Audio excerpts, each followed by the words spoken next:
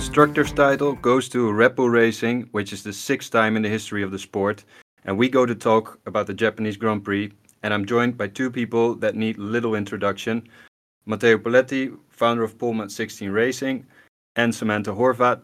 And I want to know from both of you, first you, Matteo, what are your thoughts on this weekend and on the race? First of all, hi everyone. And the race has been a little bit more boring than the couple of races before. I think after the summer break, we have seen interesting races in Zandvoort, in Monza, and Singapore, and this was an okay race. Max won again, and I think it was a 6 out of 10. Samantha, do you agree with the 6 out of 10 there? I agree in some elements that there were certain periods of the race that was a little bit wasn't as exciting. I will say that it was nice to see Piastri touch the podium for the first time. I think that we've been waiting for that to happen given his recent results. So that was really great to see, and I was trying to watch multiple replays at the very beginning, I will say, because there was quite a bit of chaos. And definitely, although it was great for Red Bull to win the Constructors, not a great weekend for Perez, but we'll get into that. So, yeah. We will get into that. I think just to structure it a little bit, Sam, can you talk a little bit about the track as you always do? Yeah, sure. So the Suzuka track is a unique one because it actually has a figure 8 layout. It's one of my favorites usually on the calendar personally, but it is notoriously a demanding track for the tires. And usually, and including this weekend, we saw some of the hardest tire compounds that are typically used. There is 18 turns in total, 3 sectors, and also unique to the track, only one DRS zone. I think it's interesting that Pirelli didn't go for the C0 that they have for this year, but in the end that did make for a couple of interesting strategies and pit stops. Matteo, have they ever used the C0 now? Because I haven't seen it in any of the races being selected as one of the tires, no, as the hard tire. Yeah, I don't think they use that because I am not really into tire compounds, so I don't check them every weekend. But I don't think they ever used it. I also don't think they did. And what about the practice sessions? Because they were all topped by Verstappen again. Did you see anything of interest on the Friday or Saturday morning? Not really. Yeah, as you said, they were topped by Verstappen, and also they followed a similar pattern to the race. So there were the McLarens that were very fast. Also, Ferrari finished P2 with Leclerc on FP1 and P2 with Sainz on FP2. Mercedes were struggling a bit, and I think they also recovered a bit in the race. Yeah, I don't have anything to add. No, and I think from practice into qualifying, we saw the trend continue. I think the story of qualifying is mostly Verstappen winning by over half a second. But we did see a couple of other things during the qualifying sessions. To begin with, in Q1 we saw Sargent crashing, and I think Sam, didn't you watch qualifying twice? I did. I did watch qualifying twice, so I saw that a few times, and that was a considerable amount of damage to the car. In fact, they were up all night trying to put that together, and then in turn during the race, before the race he had to start from the pit lane and experienced a 5-second penalty. So, I mean that was quite a crash. There's a part of me that just seeing a rookie driver. You see if you look at the difference between two rookies that started this season, you have Sargent and you have Piastri. And this race, and including the most recent ones, you can really see the difference. Although, yes, Sargent is in a Williams and Piastri is in a McLaren, at the same time, the difference in terms of where they are at is quite considerable. You see Sargent just really almost, it seems like he's falling apart, and it's just getting worse and worse. Whereas Piastri is now in a situation where he secured his first podium. So for Sargent, the future unfortunately doesn't look that bright, and it continues to dim every weekend when these sort of things happen. So I thought it was a pretty nasty crash, not as nasty as Stroll's from last weekend, but a costly one for Williams yet again.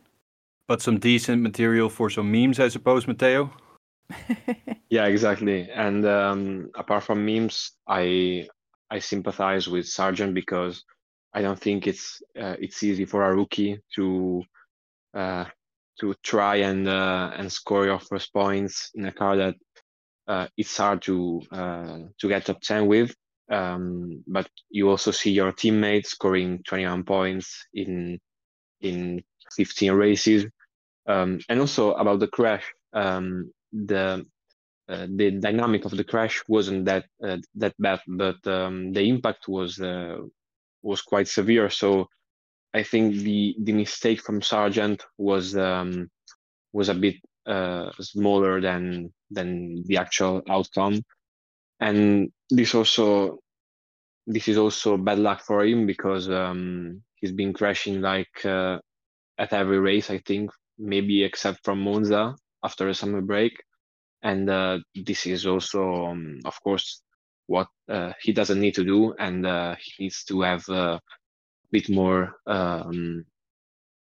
stability, a bit more consistency, and I don't think they will renew his contract if he continues like this. Yeah. But I agree with what you're saying there. This particular crash looked worse than it really was. Also, Sam, you touched there on Stroll. Again, Stroll was out in Q1 with Alonso, although with a little bit of trouble, but did make it to Q3. Again, a big disparity between the two Aston Martin drivers. I guess Stroll didn't step into the car with a lot of confidence after what happened last weekend, but yeah, there was a bit of a. How do you feel on this moving on during the season? I guess we all sort of expected the gap between Alonso and Stroll to be rather big, but is it even bigger than you expected it would be? Yeah, but I also think that I have to wonder what is going on with Stroll, really going on, because I mean, I thought it was very unusual that we were getting these reports of that he was potentially going to miss the race this weekend and that he was going to be a part of it. And I understand that his crash prior, and that was a really nasty crash, but I can't help but wonder if there is some sort of commitment issues that are going on behind the scenes. I just think that all these little bits of information that we're seeing since the summer break, and then the question about his lack of commitment, but then the reassurance from Mike Krack stating no, they're going to continue to have Alonso and Stroll next year, and then we're just seeing situations where he's really struggling. And like you said, there's a very large separation between what Alonso is doing in that car and compare, at least in the very beginning as well, because they have been struggling recently with the car and finding their top speed. But ultimately, you can see there is a considerable difference between the two drivers. And I just wonder if mentality at this point and commitment is really playing a part. We don't know for certain, but it's something that I definitely think is questionable at this point. What are your thoughts, Matteo, when it comes to Stroll? Yeah, I agree, because he finished P20 in quali for 2 weeks, Monza and also Singapore, of course, with the crash. He also got out in Q1 now in Japan, and while Alonso has a 100% Q3 participation this year, so of course the car isn't at its best because at the very beginning of the year, even with a broken wrist, Stroll was getting P6 in Bahrain. He also was fighting with Ferrari in Saudi before the car broke down. So he wasn't doing that bad. But then, yeah, the car also fell apart, and he also lacked some kind of consistency, some kind of motivation. And I think more or less, of course, there are some differences, but Stroll's season has been a bit like Perez' season because he was there at the beginning. Of course, Perez beat Max twice, and Stroll never beat Alonso, but he was there. And then from Spain or Monaco onwards, they both fell apart, and they are yet to recover. I think that's a good comparison for the two drivers' situations with Red Bull and with Aston Martin, and also I feel that motivation, like you were saying, is a key word there. I do not really see Stroll as walking around as demotivated driver, more so demotivated actually, rather than being motivated. So yeah, I think that is something that might have to do with it and actually plays a big role. Moving into Q2, so we saw there that actually Verstappen, Norris, and Piastri set their bank laps on used soft tires, and they didn't go out again to set new laps, which actually with hindsight Norris was slightly lucky there because he finished only P9th, so did make it into Q3, but just ever so slightly. Also something noteworthy is both AlphaTauris, they're being in Q2, actually Lawson made it out of Q1, setting the 4th time, and Tsunoda the 8th time, and in Q2 Tsunoda set the 7th time in front of his home crowd. Lawson just not making it into Q3 with setting the 11th time, but a bit better from AlphaTauri from what we've been seeing all season, Sam. Yeah, absolutely. I was happy to see Tsunoda in his home race crack the Q3. So that was really good to see. He seemed like he was doing well. And yeah, for AlphaTauri, a team that right now in the constructors is dead last, being in a position where they are managing to squeak into better, you've seen definitely some improvements. And I think that part of those improvements definitely are a part, come also with the upgrades that they've had recently.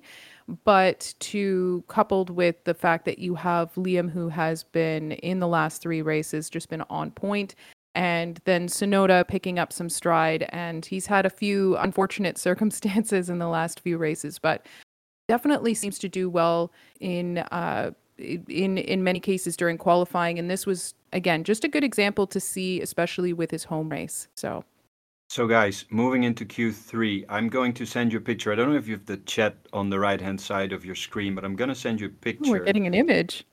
Yes, of the Verstappen pole lap.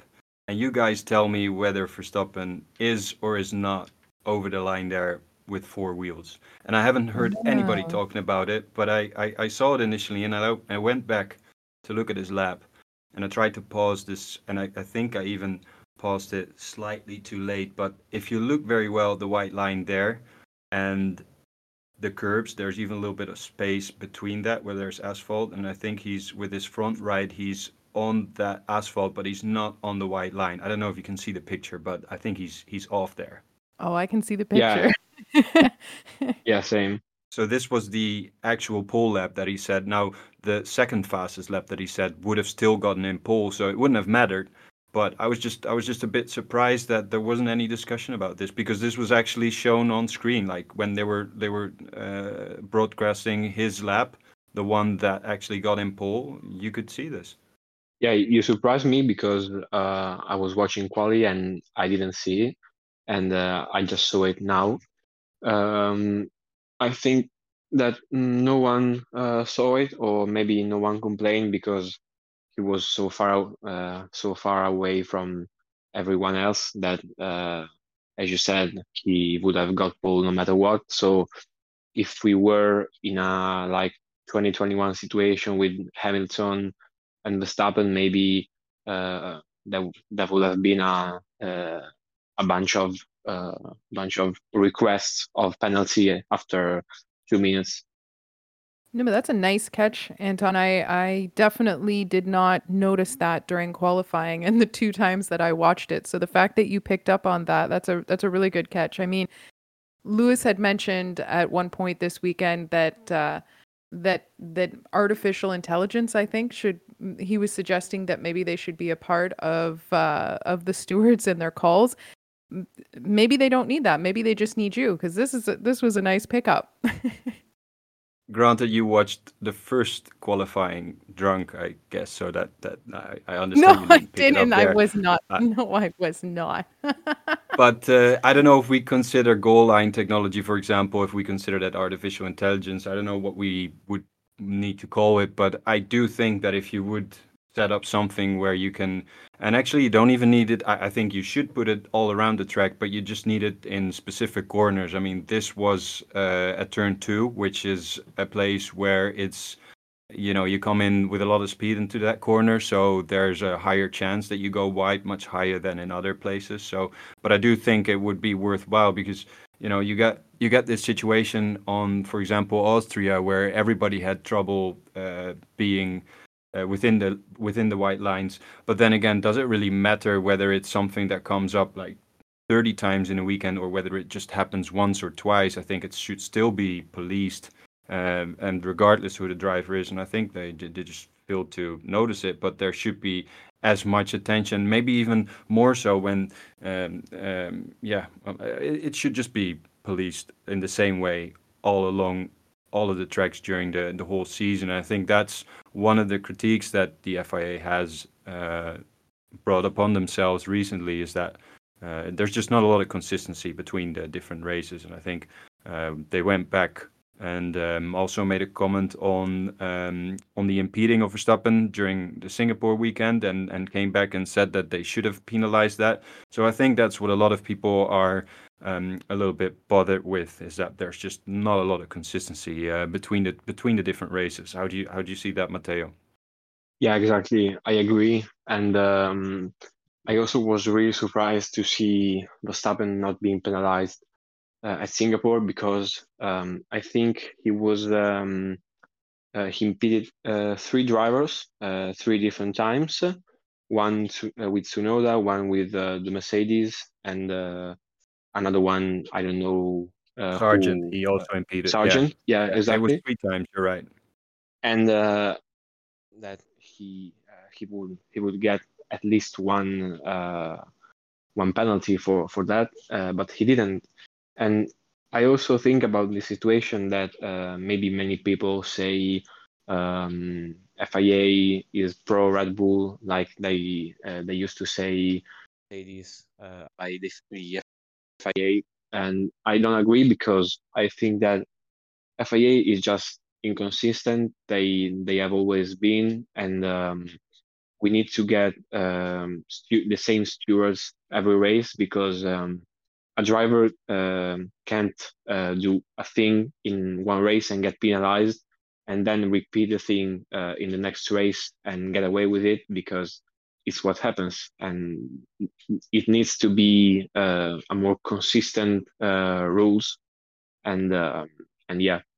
I absolutely agree. I think that it's not so much favoritism as it is the fact that it's just a lack of consistency time and time again. And we can utilize many examples, even in this year alone, that has shown just unfortunate situations where you see some calls that are maybe a little more harsher than others, or some that just didn't happen. And yeah, I agree with you, Anton. Also, going back to the fact that consistency in this case would have been important, because in Q1, Joe actually had his lap time deleted for track limits, and that was what determined him being unable to make it into Q2.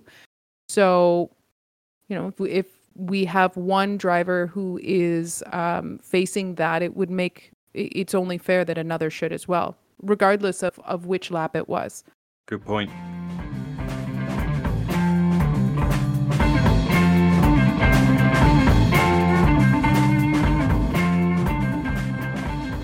All right, so let's get into the race. And I think one thing that we can bring over from qualifying into the race, that the only alteration to the starting grid, or not really an alteration, but Sargent started in the pit lane, and he also got a 10-second penalty because the team started to rebuild his car too early, I think was the reason. But more importantly, there was a lot of things that happened at the start. We saw the team split between different tires. So there were a couple of drivers on softs and a couple of drivers on mediums. Basically P1 until 8 were on mediums. And then we had Tsunoda, Alonso, Lawson and Bottas starting on softs. And a little bit further back, also Stroll, Hülkenberg and Joe started on softs.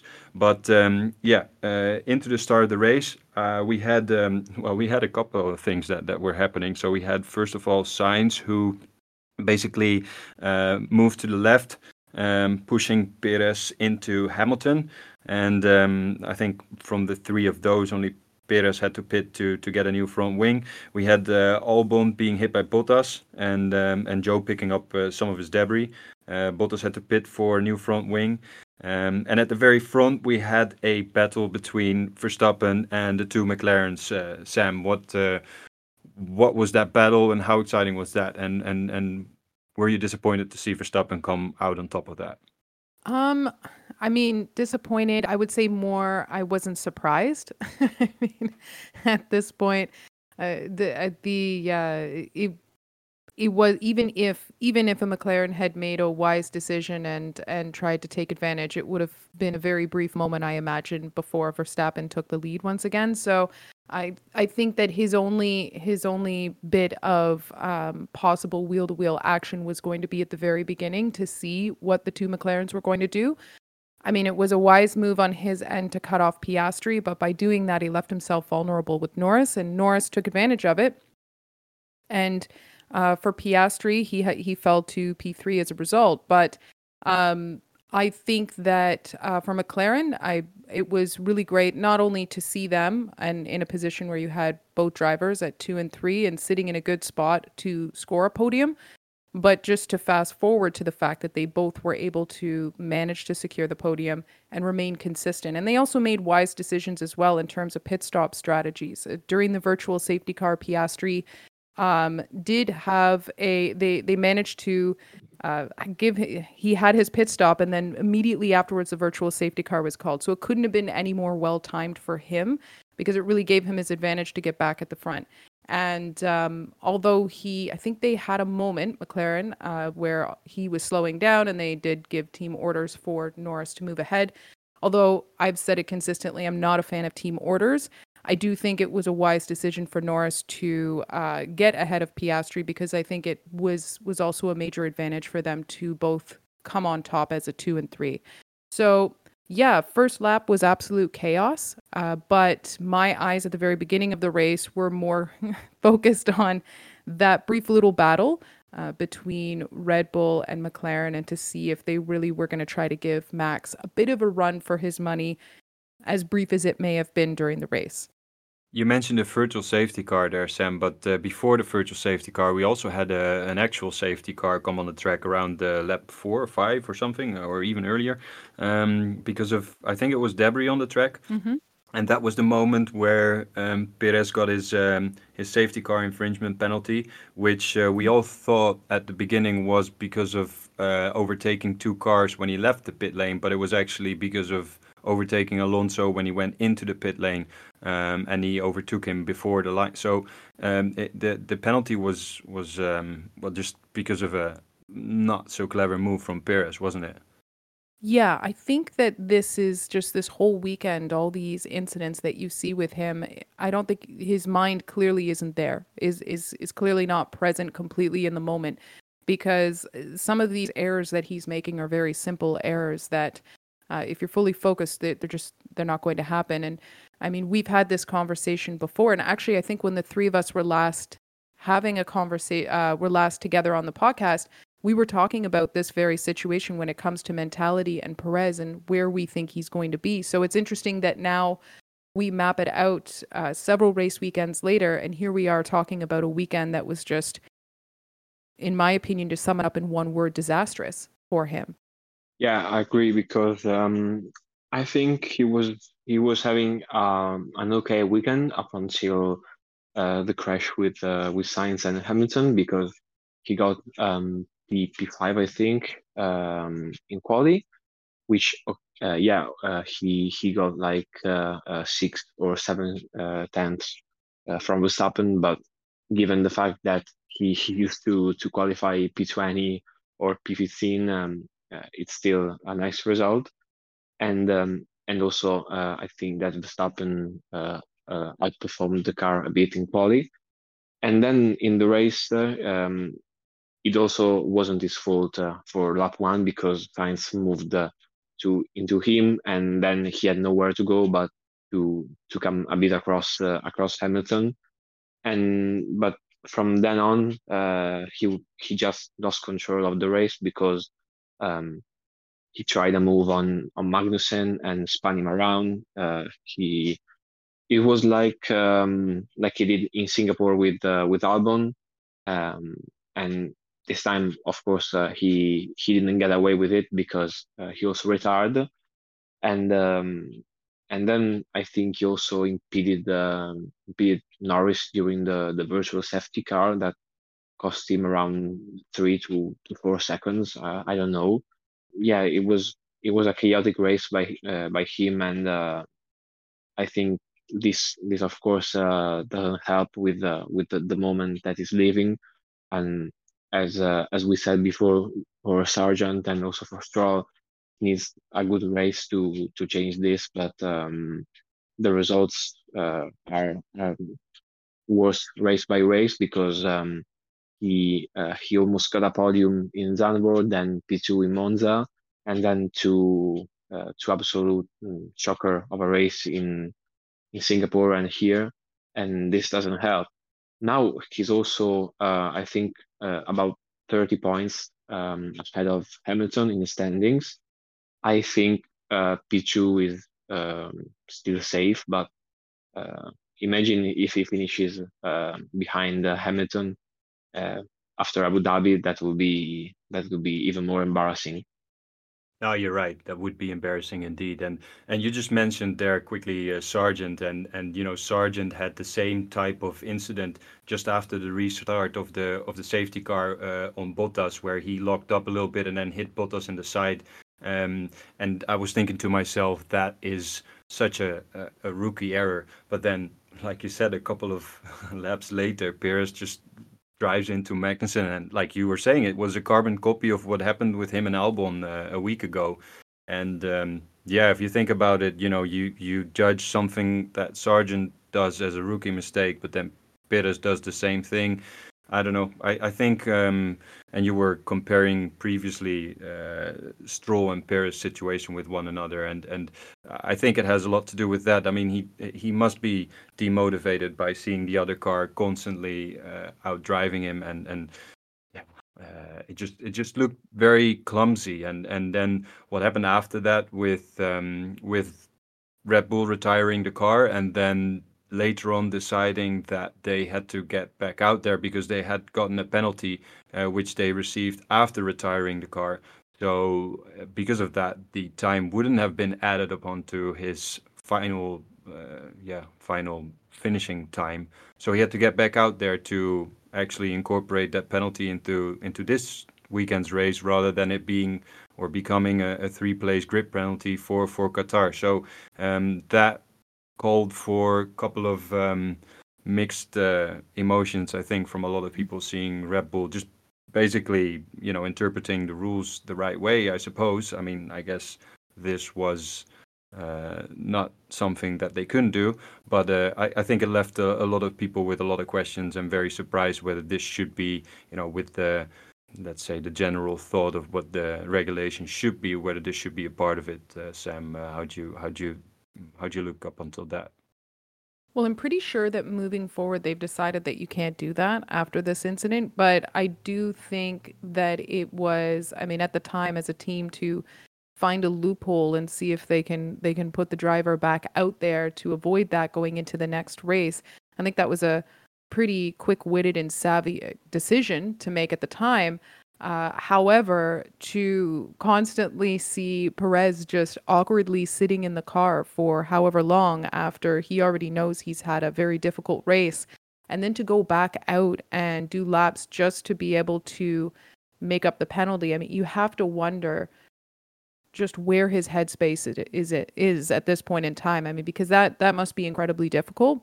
And so similarly to, we've touched on the drivers already, Sargent and Stroll, and so similarly to Sargent, watching him crash in Q1, it's a little bit heartbreaking to see Perez be in this position, and then also to basically just sit in the car. I mean, at one point, you saw Verstappen coming in, doing his quick pit stop and leaving, and Perez is just sitting in his car waiting. I was just watching to go on and serve exactly. to go serve his penalty. And I'm just thinking, wow, imagine being in that boat And then Because also, he got into the car on lap 27, and then he finally got onto the track at lap mhm, 39 when the leader was on lap 39. Not himself. He was he was definitely not on his lap 39.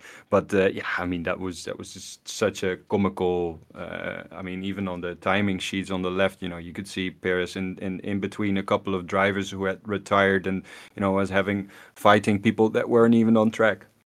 well, and then you also have a situation where after that, Red Bull secures the constructors this weekend. So here they are after the race, they're celebrating, they're in great spirits. How does it feel to be Perez knowing that although he's contributed to that constructors, it's probably absolutely bittersweet because yes, they're there. He's also contributed, like I said, but also at the same time, his contract is probably in jeopardy at this point, and he knows he's not doing himself any favors after this weekend. So probably I couldn't imagine being in that headspace at this point in time after a weekend like this. So let's move on to another team, that team being Mercedes, which I want to talk about. Matteo, what did you make of the battles between Hamilton and Russell at the beginning of the race, and then turning on to different strategies later on in the race and needing each other? What, your general thoughts on that? Yeah, I think that the battles were a bit unnecessary because, of course, both drivers lost some seconds battling each other, and it happened twice in the space of some laps. And I don't think that anyone is at fault. However, because of course it's just racing, but in a race where they knew it will be hard to get to the podium or even get to the top five, of course, after hard qualifying. I think they should have specified a bit more what the strategy was for Russell and what the strategy was for Hamilton, in order not to meet each other and lose time, of course. And in the end, I think that uh, Russell lost P6, P5, my bad, uh, because of the battle with Hamilton, and also the strategy wasn't the best for Russell because the one stop didn't work out. Of course, they tried it in order to get to the podium or to get to the top five, top four, but he finished B6, and I think he could have finished in the same position or maybe even higher with a more normal strategy like Hamilton. He even finished P7 because Sainz was P6. So yeah, Oh yeah, yeah, of course. but you're definitely right. That one stop definitely didn't work out. He was also the only driver actually to try that one stop, and yeah, it must have been very demotivating for him because yeah, like you said, he lost time. Both him and Hamilton lost time, and then later on he had to actually also help Hamilton in the race when he had both Hamilton and Sainz behind him. He wanted to try the same trick as Sainz did during Singapore, but then the team told him not to, and yeah, I guess he was trying to help there, but yeah, not the most satisfying race for Russell after all. But I think somebody that must have been very satisfied with this race, even though, of course, starting ahead of his teammate. I'm going towards Piastri here, starting ahead of his teammate, but You're wondering where you were Verstappen. going. Yeah, no, Verstappen fending him off on the first on the start basically, and that way leaving space for Norris. And like you said, Sam, I mean, he had a bit of luck there that he went into the pits when there was a virtual safety car. So at that point, I also thought that would help his race a little bit.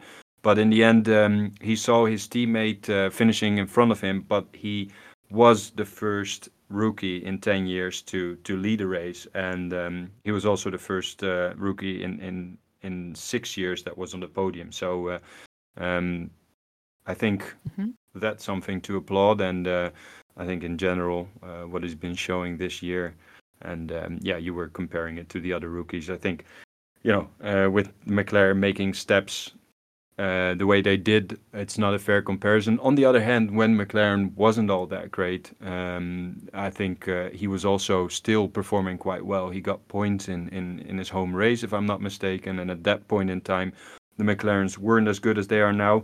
But all in all, a very satisfying result for Piastri and for McLaren, and I think also smile on the face of Norris. I guess if they were both going to be on the podium, he'd be glad to be on the higher step than his teammate. No, I absolutely. I think anybody would, but I good point. will say that when it comes to McLaren, we have to make mention of just the amount of development and improvement they have had over this year. Because to be honest, at the beginning, like you had mentioned, they weren't. They were at the very they were doing. I mean, again, I hate to bring up AlphaTauri saying that they're at the back of the boat here, so to speak, but McLaren was having a worse performance than AlphaTauri at the very beginning of this year, and now we look at a situation where they're number 2 at this point, at least in the last several races. The amount of improvements that they have made over the upgrade packages that they have brought in, I never ever would have thought that they would be at the level that they are at currently. And so I think that it's incredibly impressive overall as a team. I think that they have not only made the significant strides in terms of their upgrades, but also they have tightened up their strategy. Their pit stops are very clean. And then you also have the drivers on point, maximizing what they can out of the car. So I think all in all, this is a team that we've probably seen the most significant difference over the year in improvement so far has definitely come out of McLaren. As for Piastri, I think that, they also renewed his contract. They gave him a contract extension to 2026. And this week, also a very wise decision, I think, on McLaren's end, because I do wonder how much longer Norris is going to be there. Would love to see him there, but I mean, who knows? Who knows where he may want to look. But Piastri also received Driver of the Day this weekend. And like you said, he's created a lot of milestones as a rookie for the first time. And this was also his weekend, the first time on the front row. So it is also going to be interesting moving forward, because I think that similarly to Mercedes, you have two teams with two drivers that are very close to each other in terms of performances, usually on the weekends. So when you take a snapshot of McLaren at this point in time, I mean, the both Lando and Piastri are performing so close to each other. It'll be interesting to see how that dynamic continues to evolve as the rest of this season progresses. I mean, are we going to see a situation where Piastri is going to be overperforming Norris, and then in turn, where does the mind go for Norris in terms of future going forward? I think it's a really interesting thing to pay attention to.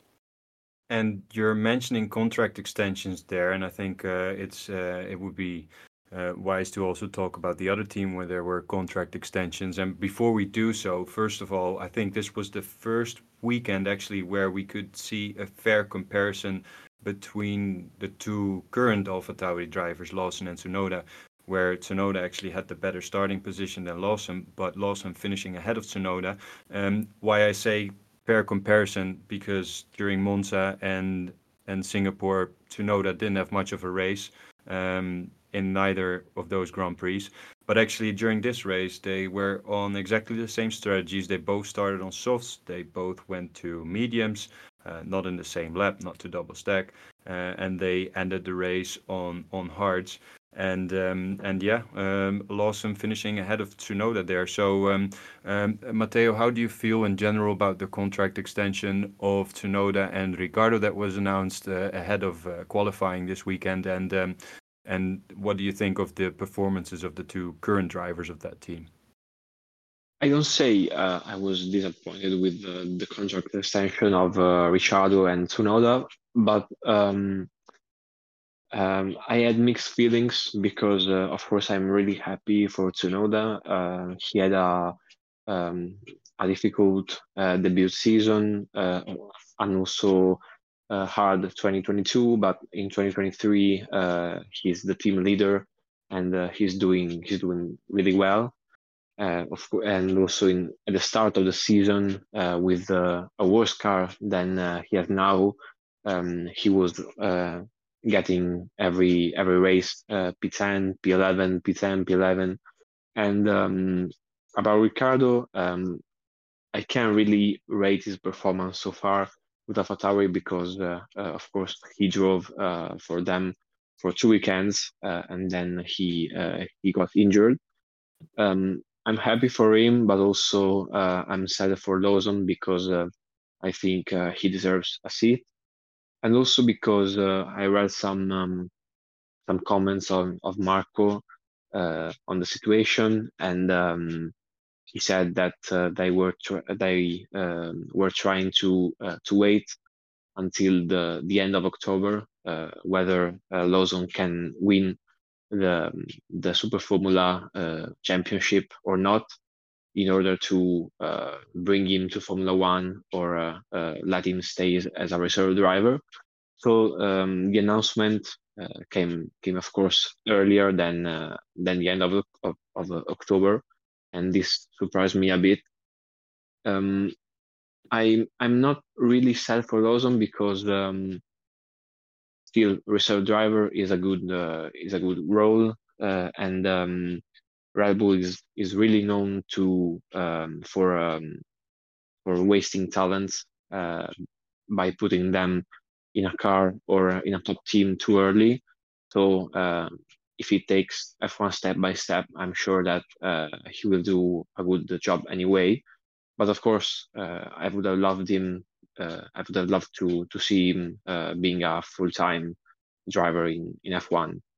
There's still a seat opened in Williams. Sargent, of course, is not doing really well.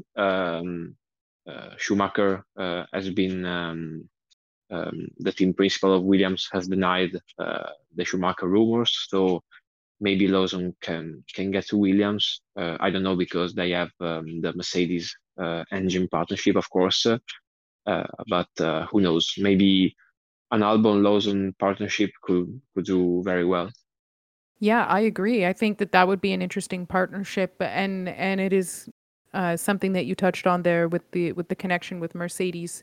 However, I wonder if it's possible, but if it was, I think it would definitely be an interesting partnership because you have both drivers that Albon obviously has found quite a bit of success in Williams, and for Lawson, I would imagine that given his recent performance with AlphaTauri and how much he's been able to maximize out of that, I would imagine he would do the same in Williams. Yeah, I guess this decision for AlphaTauri had been made already a couple of weeks beforehand with Ricardo. So yeah, a bit disappointing for Lawson, but I would definitely like to see him in that other Williams seat. Although, yeah, just like you said earlier on, Matteo, I mean, I also think that Sargent is sometimes getting a little bit too much criticism for what he deserves. But then again, yeah, if Williams would have 2 drivers that are able to score points, I think that would help them. That would help them a lot. Talking about scoring just a few points, we had both Alpines finishing in the top 10. That has been a while since that happened, hasn't it? Yeah, and they actually started the race outside of the top 10. So the fact that both of them managed to get in there and score points, I think that's definitely a rewarding weekend for the team.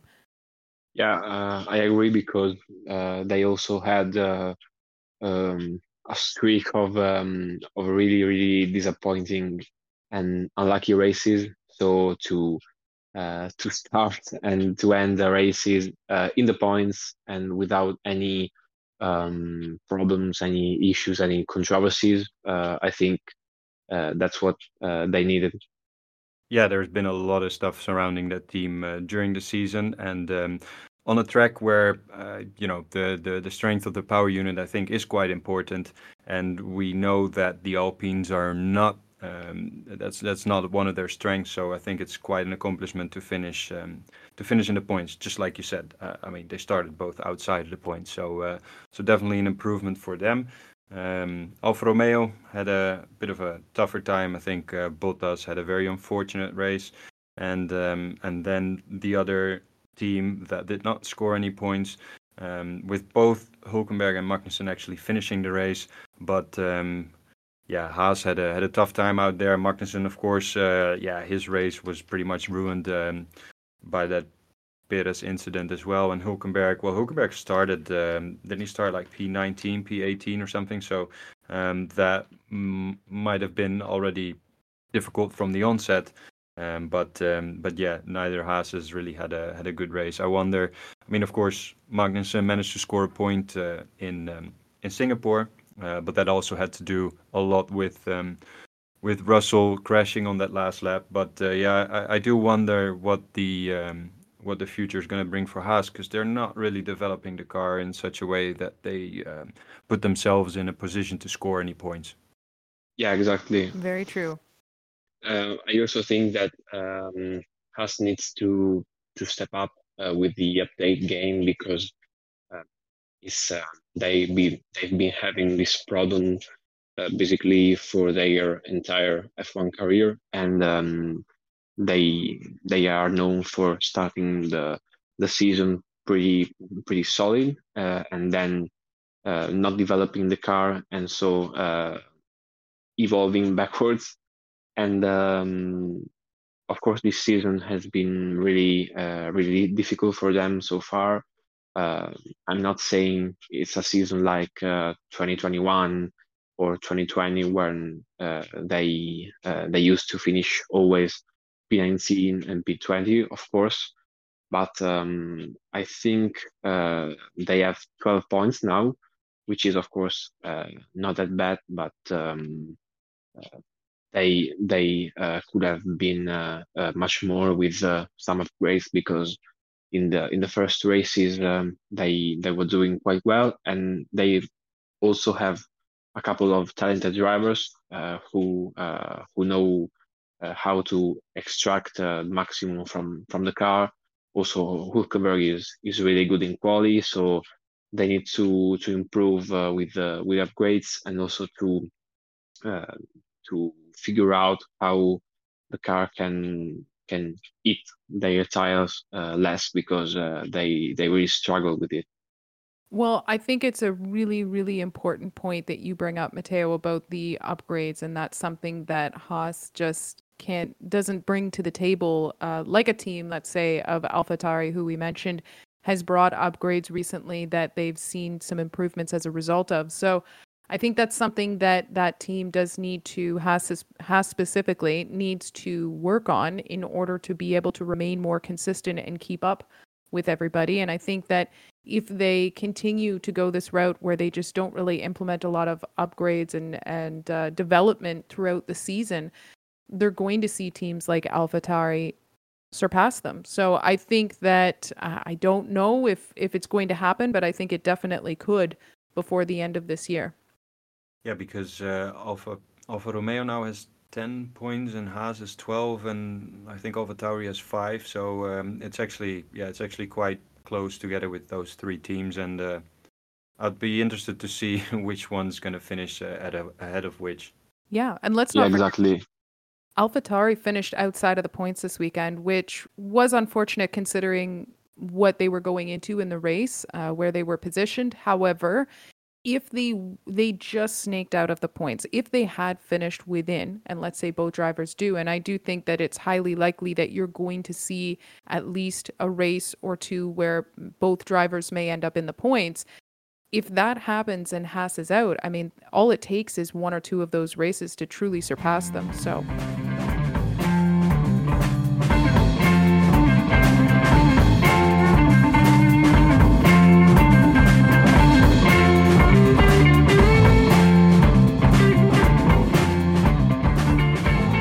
okay, so it's that lovely time of the episode where we get into the scores. So, Anton, why don't we discuss, first of all, how many people played the game this weekend? That's a very good idea. We actually had a record attendance on Forecast F1 this weekend. Woohoo! So the previous record amount of people was during the first race of this season in Bahrain with 554 people playing. We had 556 people playing the game this weekend, and we had a average score of 47 points. And first of all, how many people do you think had a correct podium prediction, Sam?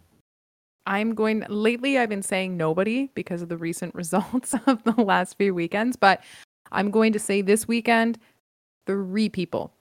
Matteo, do you think anybody had Verstappen, Norris, Piastri predicted like that in that order?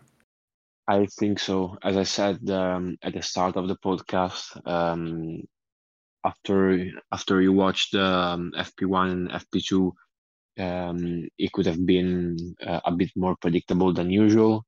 So I think, yeah, about 4 or 5 people got it right. Okay, so Sam said 3, you said 4 or 5. I'm gonna force you to pick a number, 4 or 5. 5. And that's the correct amount. So there were 5 people who Oh. predicted that podium. Yeah, yeah. That's a Nice. good start getting into the quiz a little bit later on. But first, let's look at who won this Forecast F1 weekend. And the winner this weekend is from Hong Kong. His name is Quentin Hsu, and he scored 83.5 points. He actually did not have a correct podium because he had Piastri on P4 and he had Leclerc on P3, so those were switched around.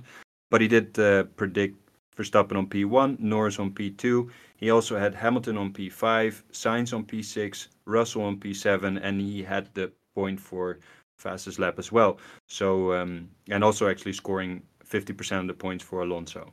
And like I said, 50% for Leclerc's and Piastri's points. So yeah, that's a very good score. That also gets him into the high scores in the Asian continent.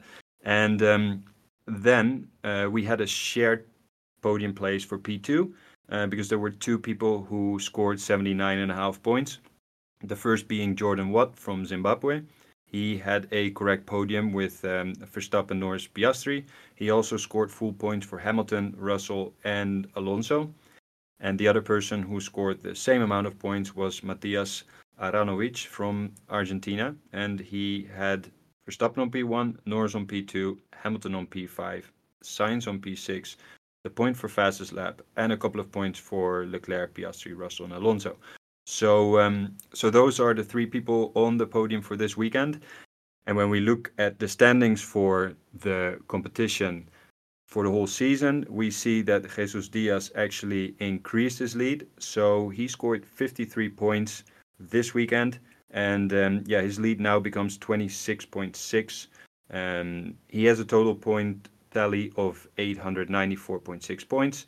And yeah, Tobias Joly is still in second place. He scored 45 points this weekend, and he has an 18.6 point gap to P3. And P3 is still Philippe Hovayek from Lebanon, who scored 49 points. So he's gaining a little bit on Tobias. As I said, new high scores, but I'll post those in the Instagram page during this week. So let's have a look at our points. And Sam, I will first ask you, what do you think? Did you score more points than me or Matteo? Okay, I'm gonna say no. But I know my podium. Well, I'm still gonna say no. Yeah, I'm still gonna say no, even if I think about it. Okay, well, let's first go to Matteo and my points. So, Matteo, you finished P88 this weekend out of the 556 people that played. So that's a pretty good score. You had 57 points. You had a podium of Verstappen, Leclerc, Norris. So you got those Verstappen points. You got 25% of the points for Leclerc, 50% of the points for Norris. And you had Hamilton correctly predicted in P5. You also scored the 2 points for Ocon because you had him on P9. You also grabbed that fastest lap point. So you got 57 points in total, bringing you from P58, where you were in the standings after Singapore, to P54. So you climbed 4 places. And yeah, I think that's a pretty decent result.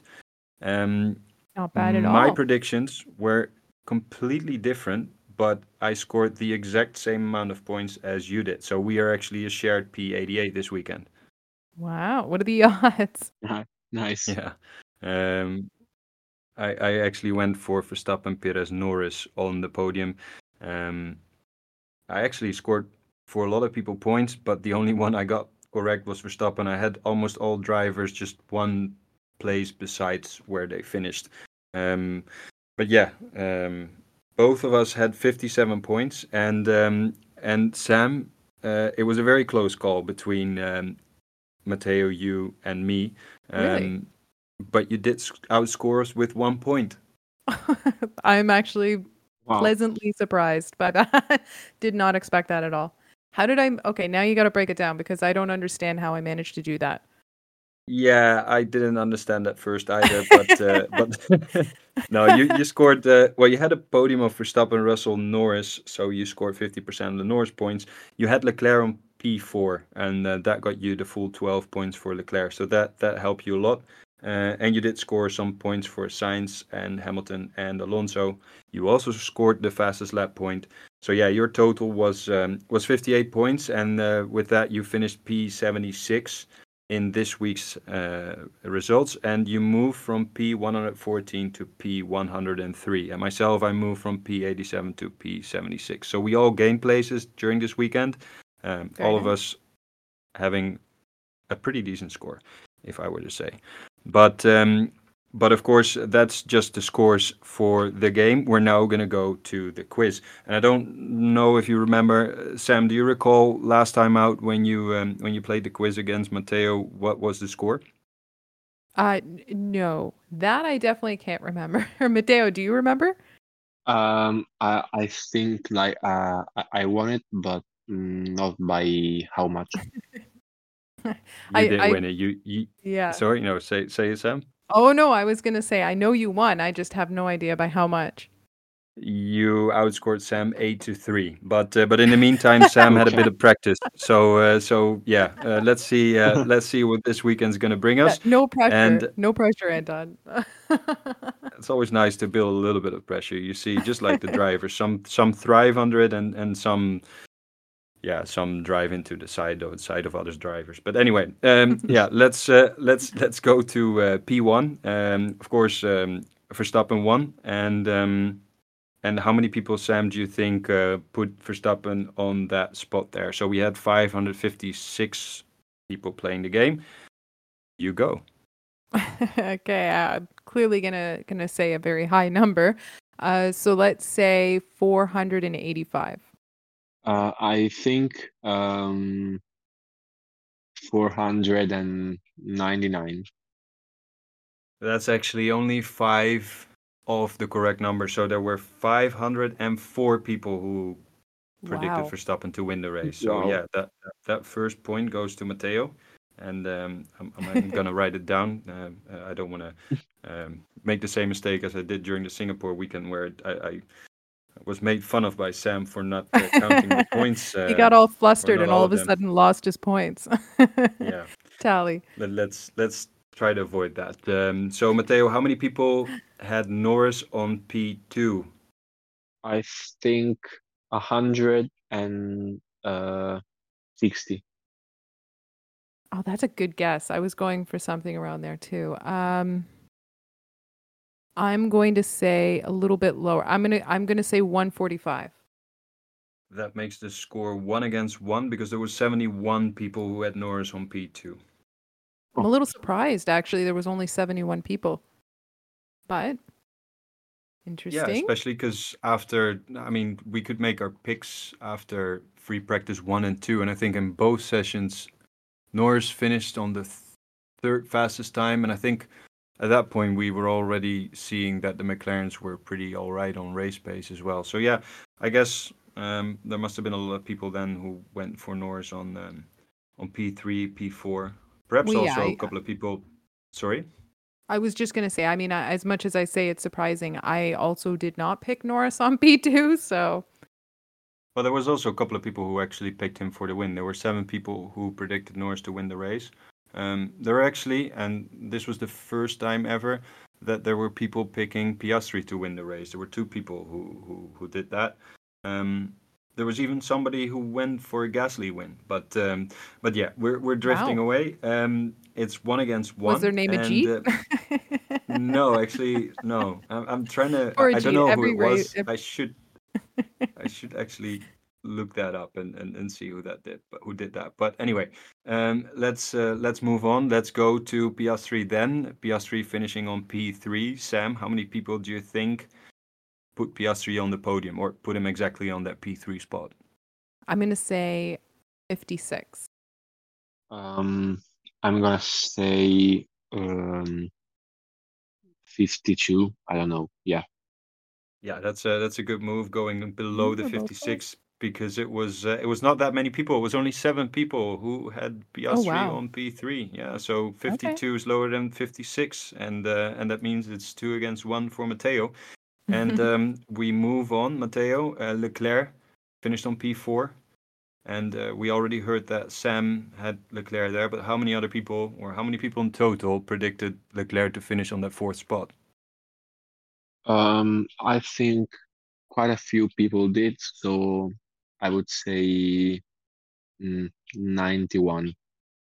Okay, I'm gonna go. Your numbers are similar to what I was thinking as well. It's gonna be tough. Okay, I'm gonna say a little bit less than you. I'm gonna say 87. Shouldn't have gone less, Sam. Should have gone up.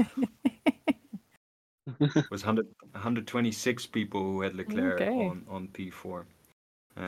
So yeah, that point 2 goes to Matteo. Keep in mind, of course, that anyway there was more people who played the game. So I guess all in all of the numbers are perhaps Fair. slightly elevated from what they are normally. But Yeah.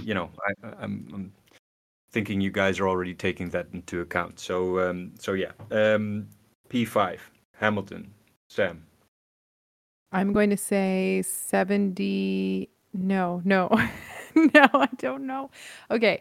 I'm going to say, no, I'm going to stick to it. 78.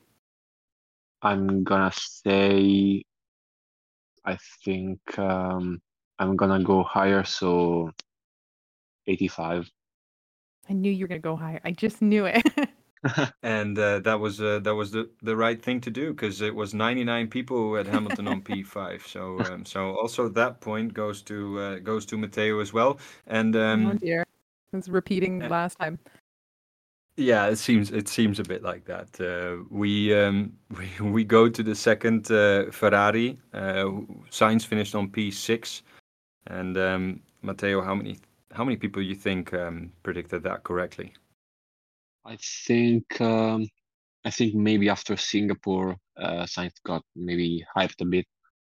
So I'd say most of the people predicted him to finish above P6. So I will go for 20. That's a good guess because I was going to say the exact same thing. I think a lot of people probably put more faith in the fact that he was going to finish in the top 5. But I'm going to go a little bit higher than you. I'm going to say 39. Yeah, your reasoning, the reasoning what you're bringing up is a good one. I think indeed a lot of people, they're actually throughout the season there was always more people picking Leclerc for P1 than there was Sainz, but this was the first race where both were picked 13 times. So that's showing that that it's becoming more difficult to pick the right or to pick which Ferrari is going to be finishing higher than the other. Actually, this was the first time ever I think I put Sainz for a higher finishing position than Leclerc.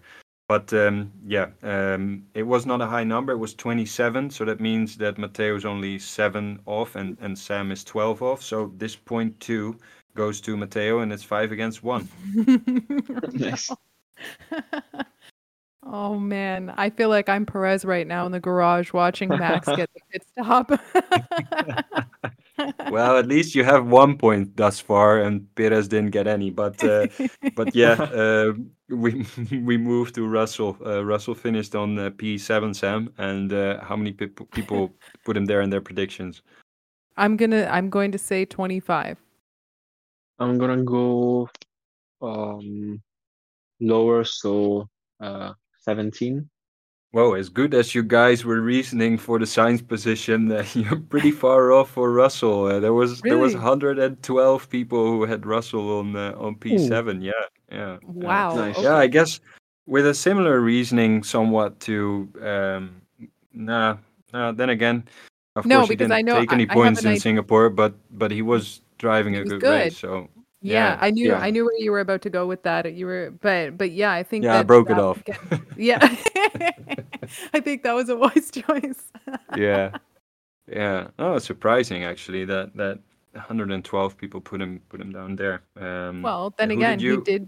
he did finish there, so Yeah, because I see that all of us put Hamilton on a higher finishing position than Russell in our predictions. All three of us did. We all put Russell one place below Hamilton. So actually, as a no, actually side you didn't. Sorry, me you put Russell on I P2. did put I put Russell Wow, on I'm P2, I'm but I'm stunned for a second there. that was because of the fact that he did so well, and I just felt like he had his he did well in Singapore minus the mistake at the very end. So I felt like maybe he was going to carry that momentum into Suzuka, but that didn't happen. But one side note that I'd say I meant to bring this up earlier. What did it's completely unrelated to the scores right now, but what did everyone think of Hamilton's helmet this weekend? I liked it. I of course, I think as most of the fans, prefer the rendered version rather than the version that he actually used. Hmm. But it was nice to see it.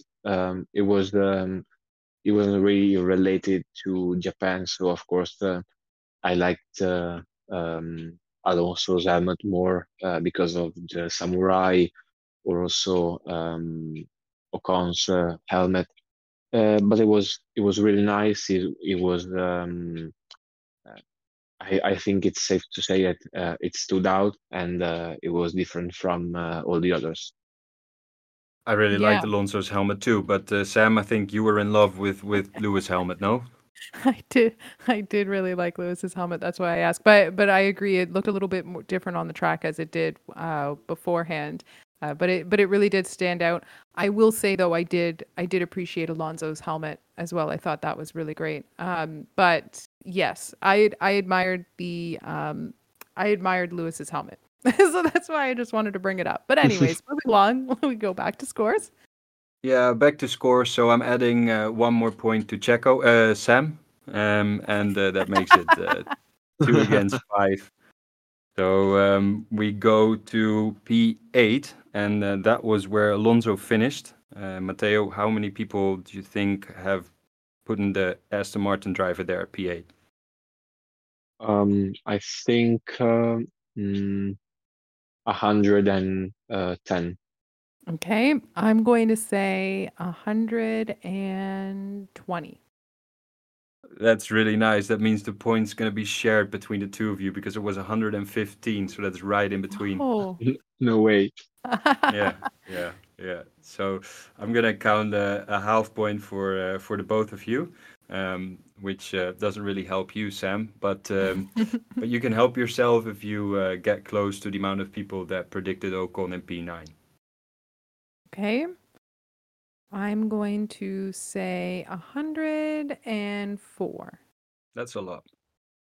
Oh, so I'm way off, maybe. Actually, I don't know. Mateo hasn't chosen yet, so Um, I think that generally speaking, the finishing position of the top 10, so like P9, P10, um, are a bit more harder to predict. So I think a few people predicted Ocon for P9, and I go for 60. Yeah, I shouldn't have said that. That's a lot. You're right, Sam. That was a stupid comment. But yeah, it was only 38. So the point does go to Matteo. Um, I mean, at in this in point, in it wasn't going to really differentiate my competitiveness this weekend, I feel, but that okay. That's what I was gonna say next. You couldn't have won it anymore, regardless. But that doesn't matter.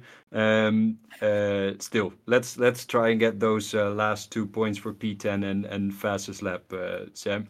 I'm not bringing up the pressure at all here. I want to hear from Matteo first. How many people had Gasly there on P10? I think 27. Ooh, I was gonna say 22, so I'll stick to 22. All right, that point goes to Matteo as well because it was 61 people. Oh, Expected less. Yeah, actually, so did I. And you're right that usually, yeah, it becomes more difficult when you get to the P8, 9, and 10 positions, and there's a lot more options. So usually, but then again, there's a lot of people who put the Alpines just there on 9 and 10. So yeah, we go to the last point, which was for fastest lap, which Verstappen took with a what was the time in the end? I think a 1:34 or something. I believe it Sam, how many was. people had Verstappen on that first fastest lap? I am going to say 485. I'm going to stick to similar to what I thought in terms of how many chose for P1. And I'm gonna go lower than I did for P1, so I'd say 450. That point goes to Matteo as well because it was 421. Yeah.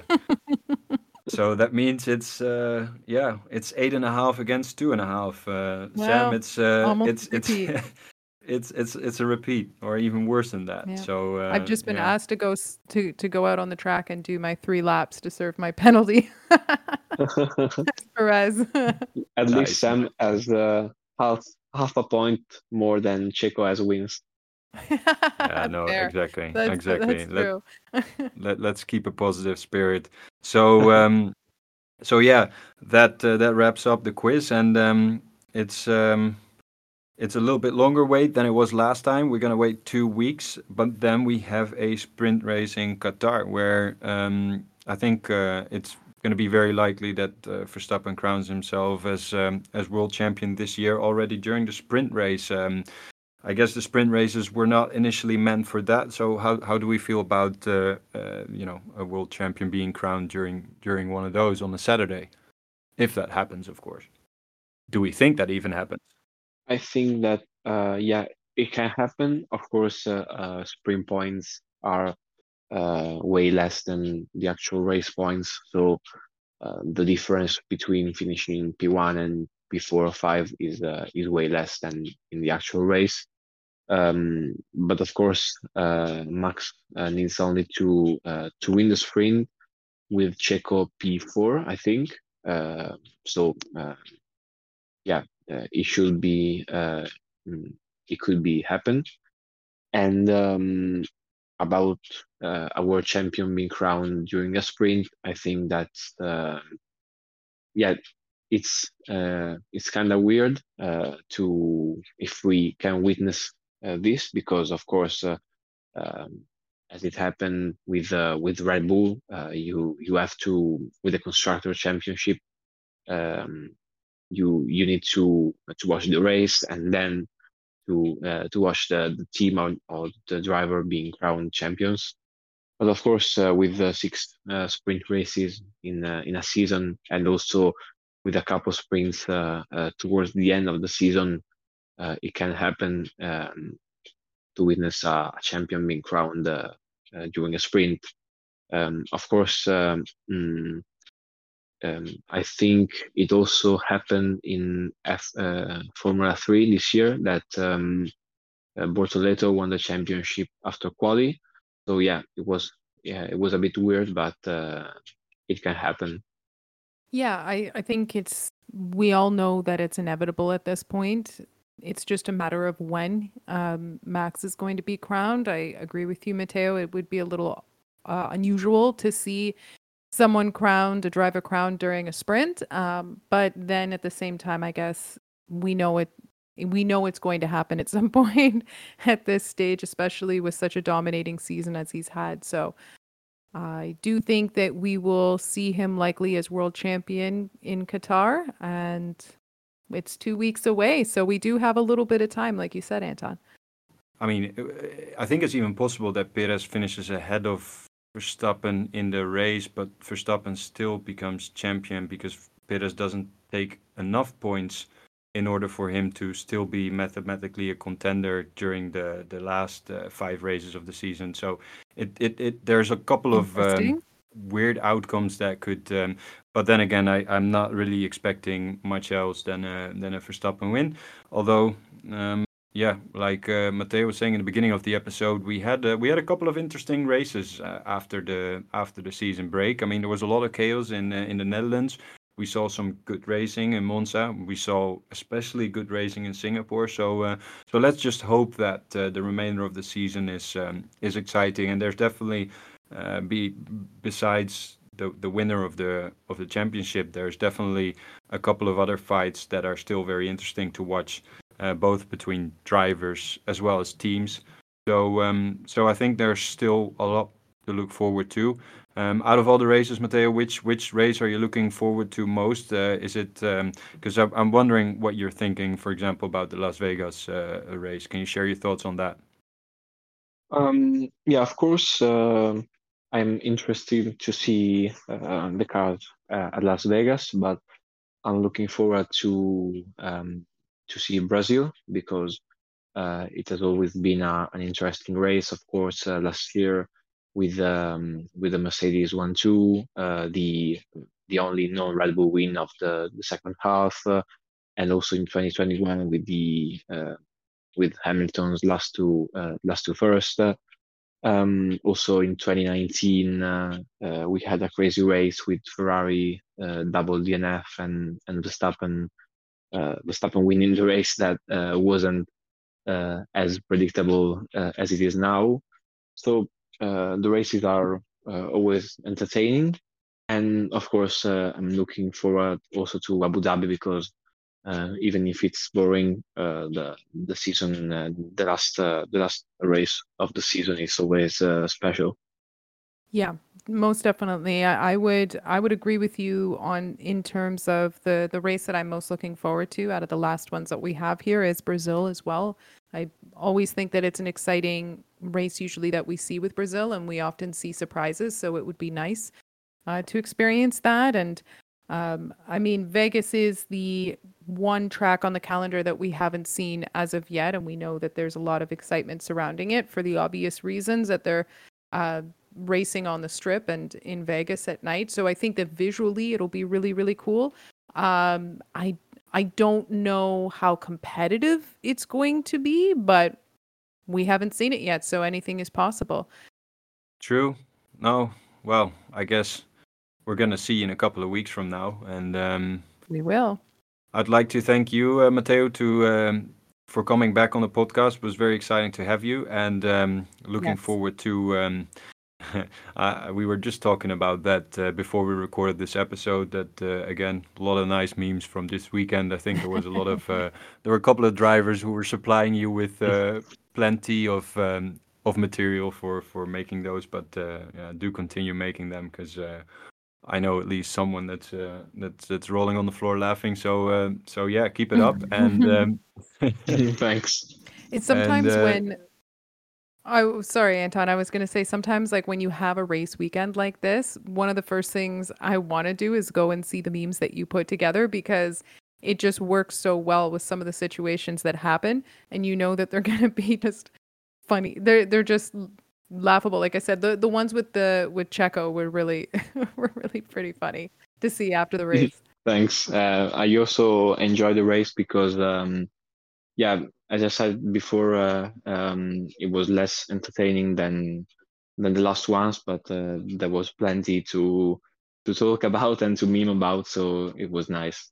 so for everyone who's interested to learn a little bit more about how Matteo started out his channel and also his YouTube channel, do listen to the Silverstone episode. That's when we had him on for the first time, and he told us all about his meme page and everything surrounding it. And for those that haven't yet subscribed or given a rating to our podcast, please do so on whatever platform that you're listening to. And yeah, we hope to have you back on on one of the other podcasts that we're gonna record, either still in this season or next year. Yeah, any closing words, Sam? Any other thoughts that we haven't touched upon yet? I think we've touched on quite a bit. I think we all can collectively agree that outside of Verstappen securing a championship, it's going to be interesting to see how some of the teams that are so close in driver pairings are going to evolve throughout the rest of these last few races. And it'll be interesting. And yeah, again, Matteo, as always, it's been a pleasure to have you on. And I will also say that if you aren't following Matteo on Instagram, you can find him at Polmat16 Racing, and Polmat is Polmat. So, and 16 is the number. So definitely check it out.